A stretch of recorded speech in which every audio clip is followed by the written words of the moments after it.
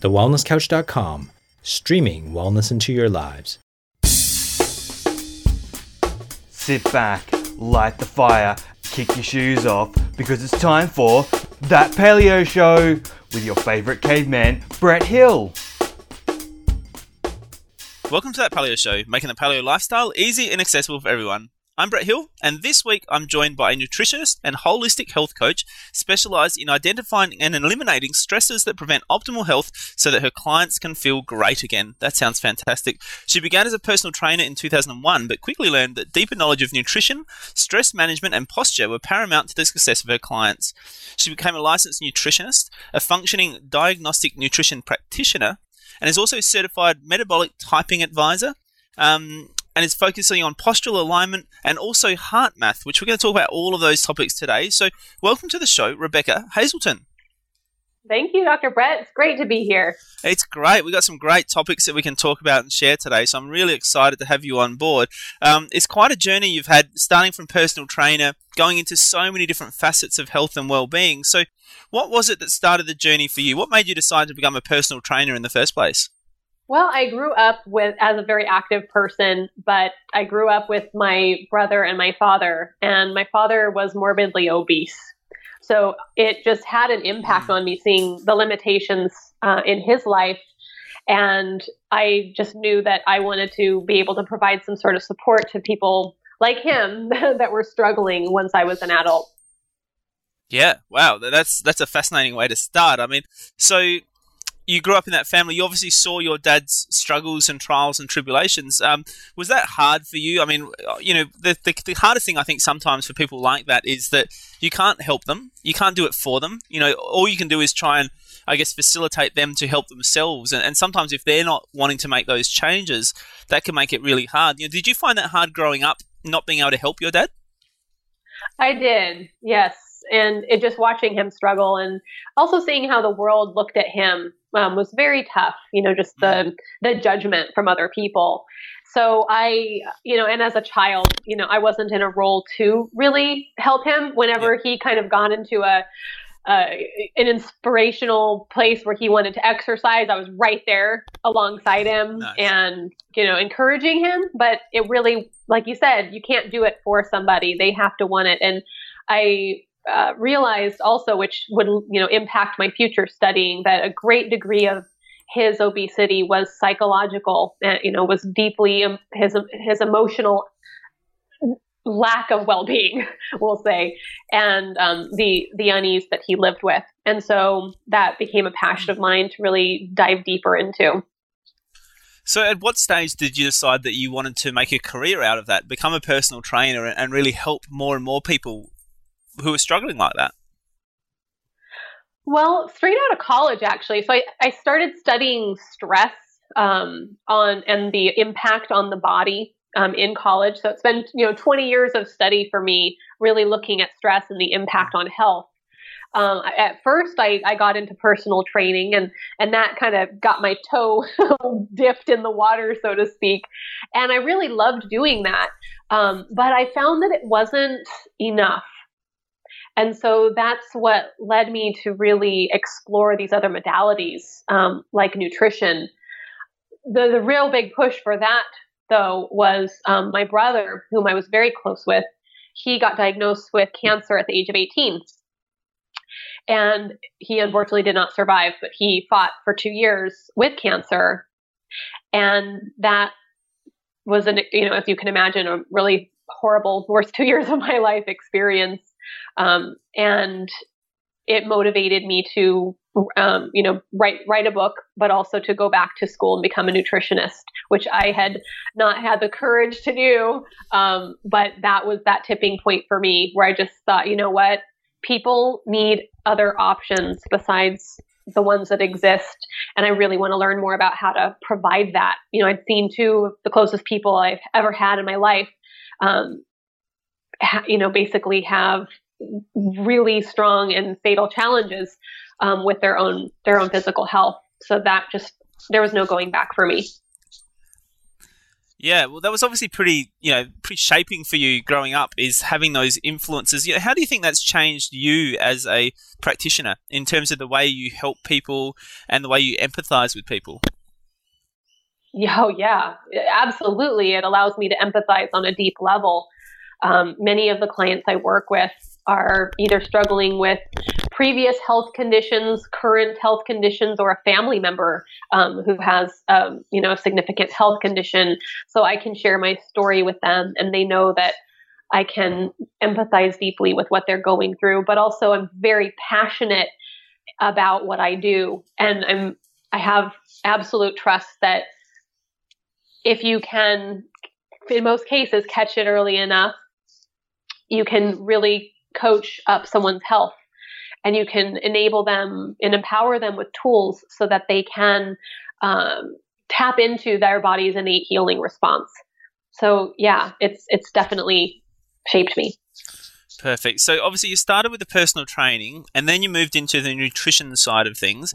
Was that out of, I guess, frustration? Did you find that just doing personal training, you weren't able to get the changes that you wanted to get without people changing their nutrition?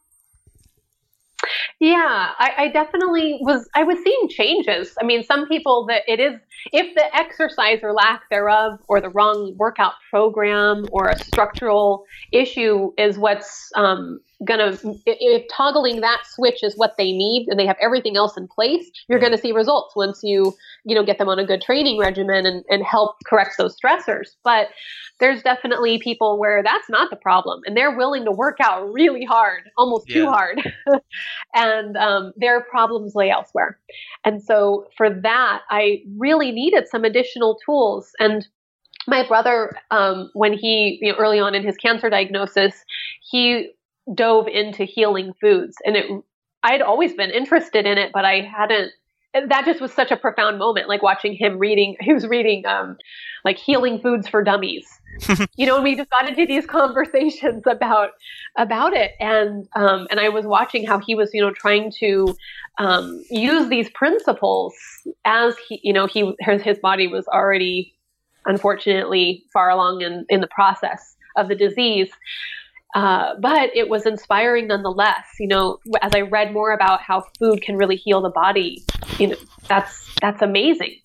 So I really wanted to learn as much as I could. And was the information your brother was stumbling across, was it good information? Because sometimes you can find information out there about healing and health, and there's so much information out there that that finding the right sources can be really important too. What sort of stuff was he coming across? Yeah, that's a great point. Some of it was and some of it wasn't. There was a lot of generic information out there that related more to the food guide pyramid, and not really discussing the purity of foods, getting really well-sourced foods, organic and grass-fed and things like that. So, and, talking about the benefits of eating whole grains and how good whole grains were versus refined grains. So, your listeners, I'm sure, are well versed in that concept not being very sound, but rather to take out grains entirely and focus on many of the other whole foods that are included in the paleo diet. That's really what I was encountering looking back at the content he was reading. But a couple of things that he did get really interested in was medicinal mushrooms and how healing mushrooms can be, and medicinal mushrooms, teas and herbs and things like that. So there was some benefit to it, but you're right. There's a lot of poor information out there, and a lot of ignorance. There's a lot of people that are still to this day unaware of the power that food can actually have, and watching what they're putting in their mouths just completely unbeknownst to them, that can be causing inflammation and all sorts of other health issues, is concerning. Absolutely. And it's not just the general public, it's practitioners as well. I mean, it still astounds me how many people will go and see a practitioner and be told that food has nothing to do with it, regardless of what the condition is.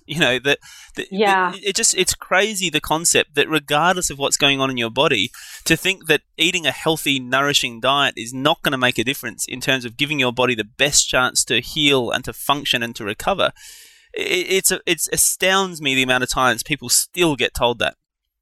Yes. Or also just the generic recommendations or this cookie cutter approach that are given. It's like everyone, no matter what's going on, they're given the same exact dietary recommendations. It's like, wait a minute. Yeah. People are unique. They have unique needs. They have, unique deficiencies. You can't just throw this generic requirement at them and expect that it's going to work all the time. Yeah, absolutely. So as you moved from, I guess, the fitness side of things into the nutrition side of things, what was your take on how important each of those were in terms of people's health and well-being? If you had to sort of, I guess, try and put a percentage on it, do you think food is more important? Do you think exercise is more important? Obviously, doing both is the best. But in terms of getting results in terms of people's health and wellness, what would you say in terms of the importance of those two? Oh, that is a tough one. My inclination is to say that it's the food, because that's something that is so very essential to every cell of the body, and we're doing it multiple times a day. But human beings are meant to move, so movement can't be separated from a healthy human being.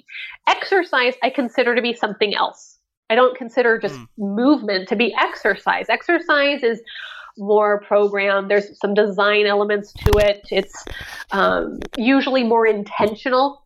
Movement, as you move through the day, and hopefully lots of it in lots of different forms, that's something that humans need as much as, I think, food and water and air and sunlight. So... Yeah. But to answer your question in terms of, what's going to usually make the biggest difference, assuming someone is just moving and not completely sedentary, it's going to be the dietary aspect that's going to move the needle for them.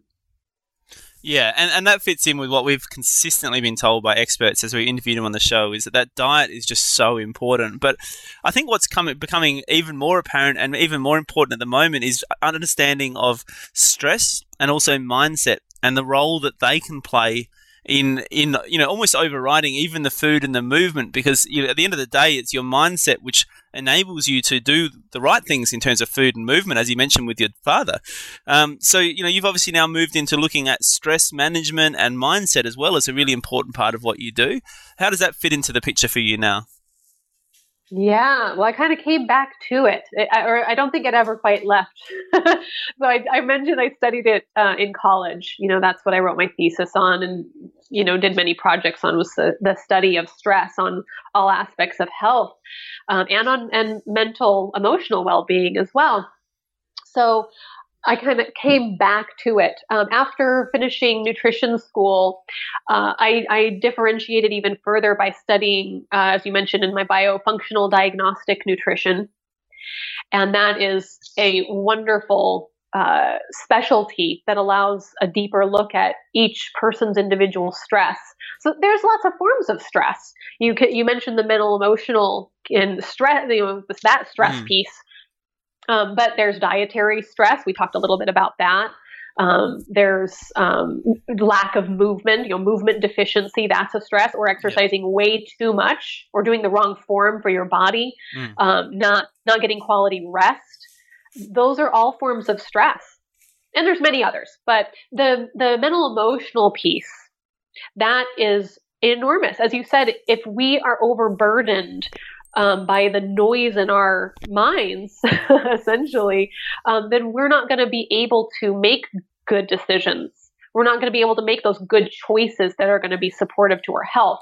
I always joke with my clients. I say, if you're really stressed out, what are you more likely to go and feed yourself? A great salad or a tub of ice cream? And they laugh, but they all say the ice cream because it's true. If we're feeling really, if we have like nervous energy, or we're irritated and we're kind of living in those depleting emotional states, and that's become our mindset and our heart set. If we're operating under that system, then it's really going to disable our capacity to make healthy choices on a daily basis. So what are the tools and strategies that you use with your clients most commonly to try and help them deal with stress, and I guess even more importantly, perhaps in a preventative way, to create a positive mindset and happiness? Great question. Yeah. Well, each person's stress is customized for them. So the first thing that I do is take inventory.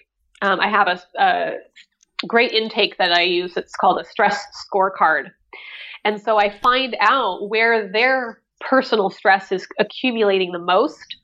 And so that could be in diet, and it doesn't mean that they don't also need to work on the mental emotional piece, but it means that that might not be my first place I'm going to start with them. It's going to be diet, where they have the most points, right?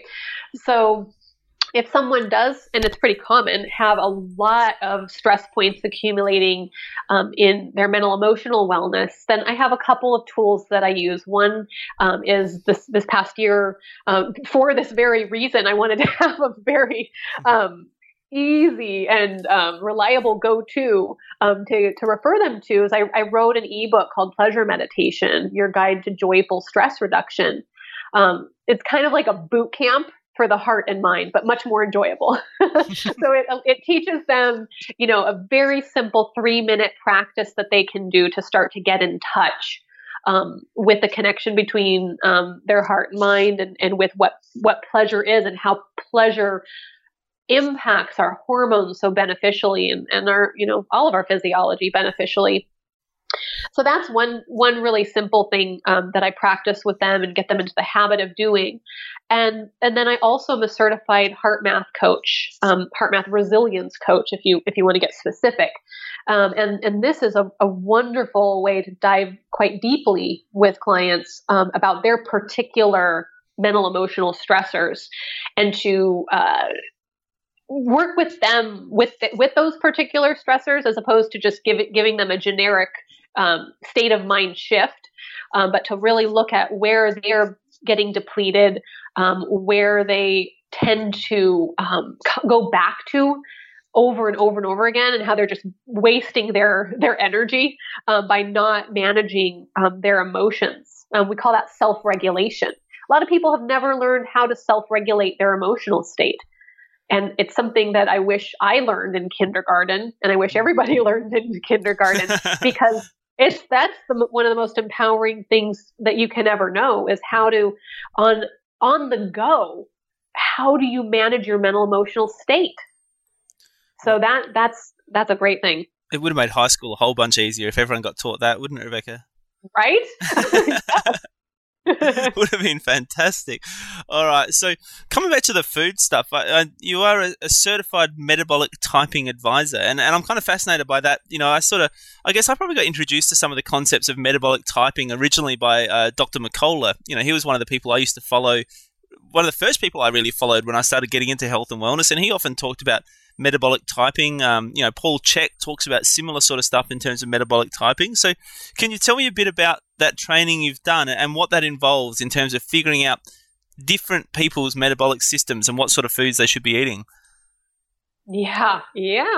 Well, I got into metabolic typing, interestingly, as a continuing education course for my nutrition license.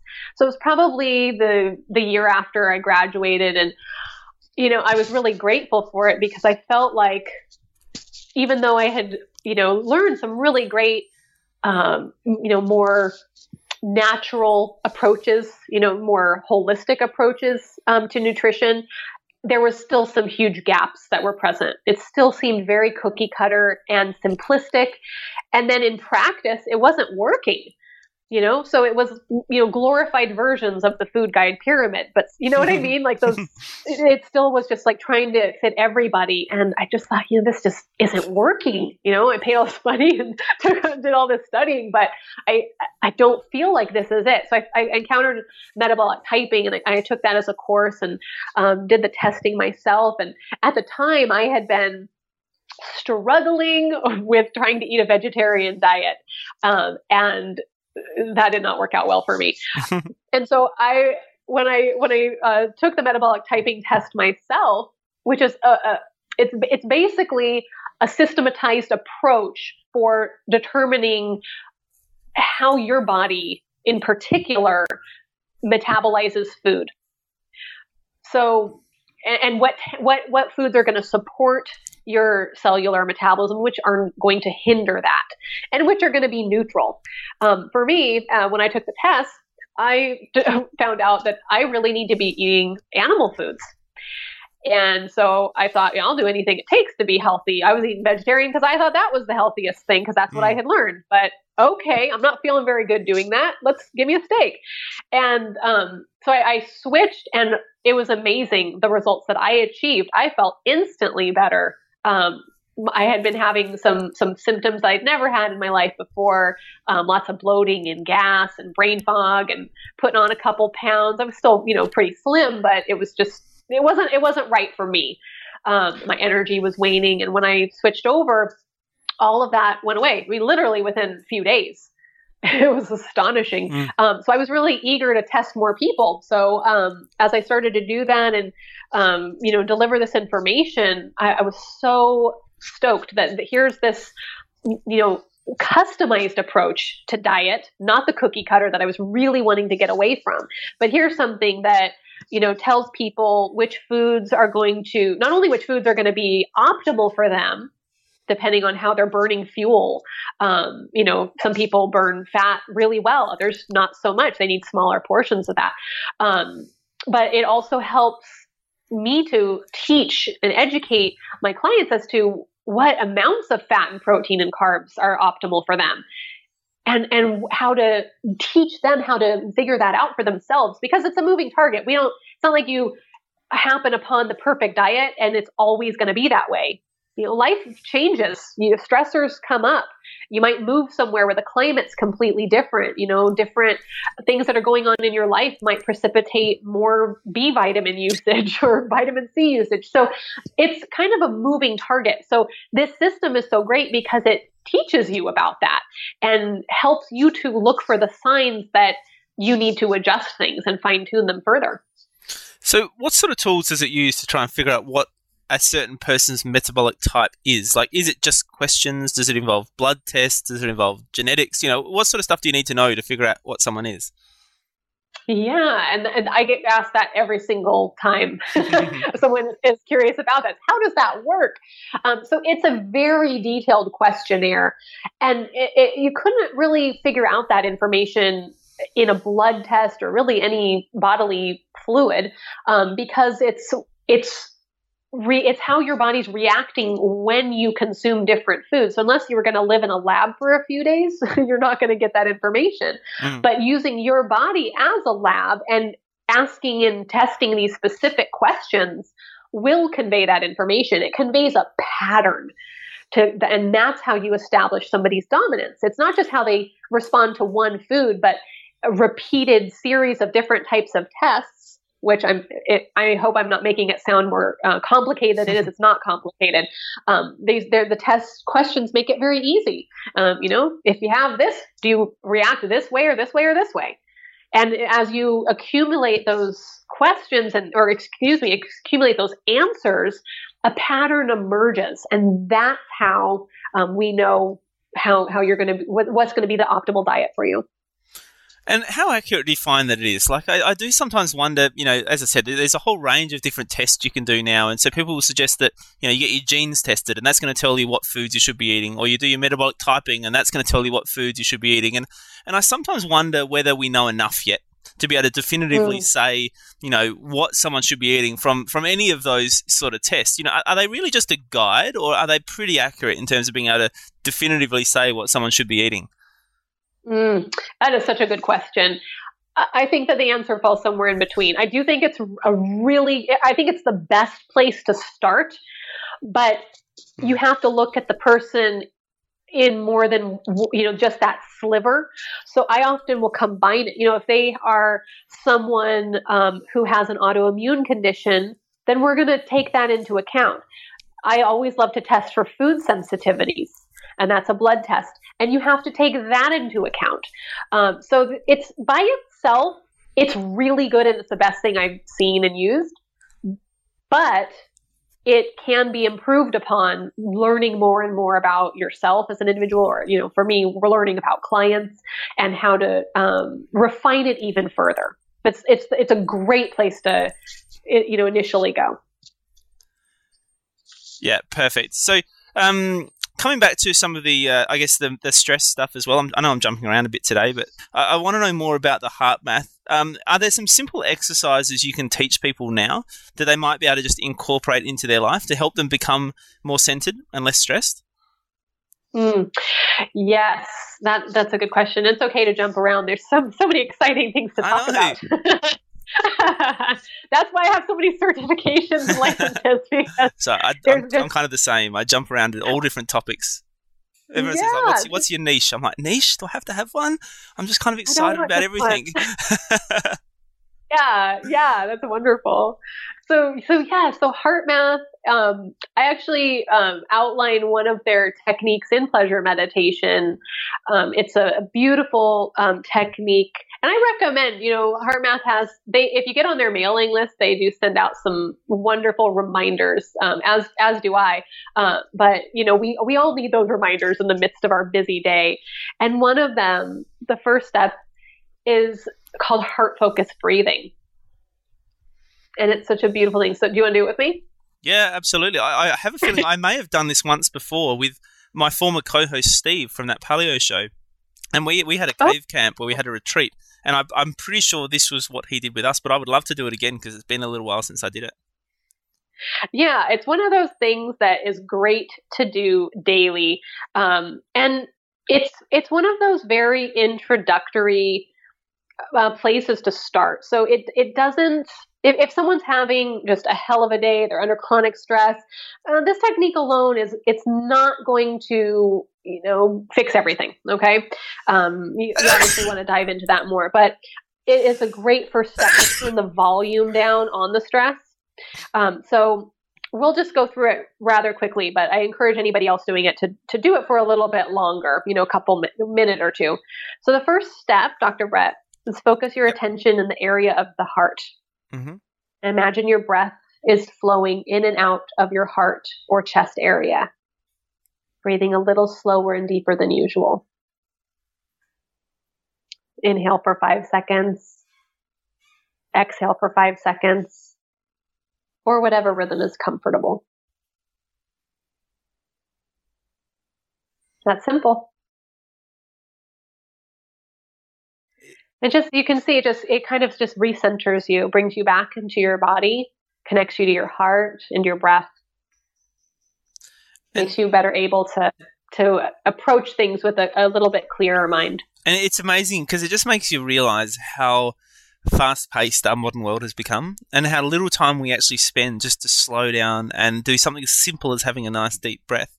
I find myself, rushing around. I'm in private practice as a chiropractor. I co-host 2 podcast shows, run a podcast network. I've got 2 little kids, a girlfriend.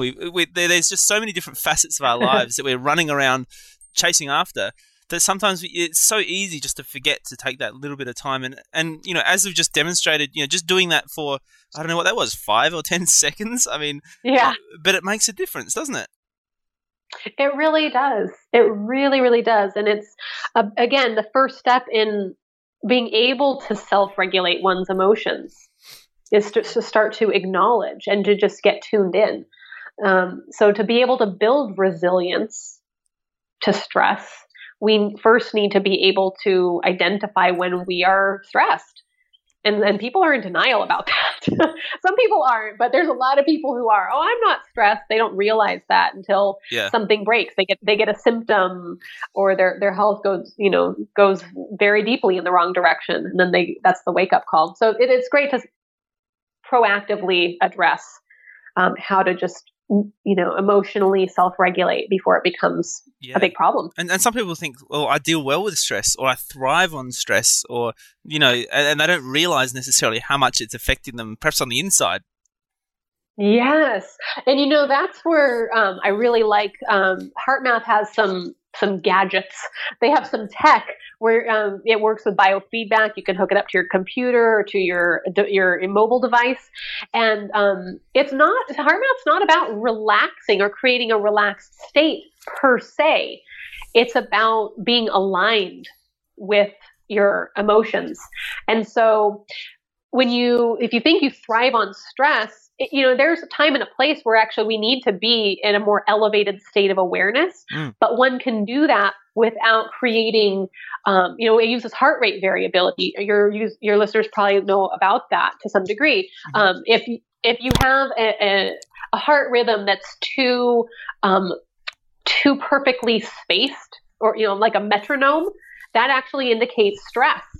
So you actually want to see some variability in heart rhythm, and that's something that the tech of HeartMath can help identify, so that you would know. You may feel like you're thriving on stress, but take a look. We are seeing otherwise. Yeah, fascinating. Thank you so much for coming on board today, Rebecca. It's been an absolute fascinating interview. So many awesome topics that we've spoken about. I'm sure people are going to want to know more about you. So they can find you at your website, which is choosinghealthnow.com, and on Facebook at Choosing Health as well. Your books, which you've spoken about, Pleasure Meditation, Your Guide to Joyful Stress Reduction, and also Choosing Health, a one-size-doesn't-fit-all guide to diet, exercise, and motivation. I guess talking about a lot of that individual variance that you've spoken about today. You also do health coaching as well, so people can find you presumably through your website. It's the best spot to get hold of you for that, Rebecca? Yes. Perfect. Well, thank you so much for coming on board today. It was a great interview, lots of fascinating topics, some real good practical tips as well. So thank you so much for joining us. Oh, it's my pleasure. Lovely to talk to you. Perfect. So until next week, join the conversation on Facebook, give us a 5-star rating on iTunes, join our newsletter list at thatpaleoshow.com, and let's help grow the paleo tribe worldwide. Join us next week on That Paleo Show. This has been a production of TheWellnessCouch.com. Check us out on Facebook and join in the conversation on Facebook.com/TheWellnessCouch. Subscribe to each show on iTunes and check us out on Twitter. The Wellness Couch, streaming wellness into your lives. Whilst the Wellness Couch presenter endeavor to provide accurate and helpful information to their listeners, these podcasts cannot take into account individual circumstances and are not intended to be a substitute for health and medical advice from a qualified health professional. You should always seek the advice of a qualified health professional before acting on any of the information provided by any of the Wellness Couch podcasts. Damo, do you want the first and only certified organic bone broth in Australia? Do you want a broth with no hidden thickeners, yeast extracts, salt or flavour enhancers? MP, I want a broth made by hand from start to finish with nothing but love and positive vibes. Well, that's why you're left with only one broth, Damo, and that is Broth of Life. Ho ho ho! Choose from dehydrated bone broth in chicken, beef and lamb. You'll also find FODMAP friendly stock. That's FODMAP friendly stock, veggie stock and chicken salt, all available at brothoflife.com.au. And a special for Wellness Couch listeners, enter the code WellnessCouch2016 at the checkout before November 30 for 10% off your order. So awesome. The code again is WellnessCouch2016, only at brothoflife.com.au.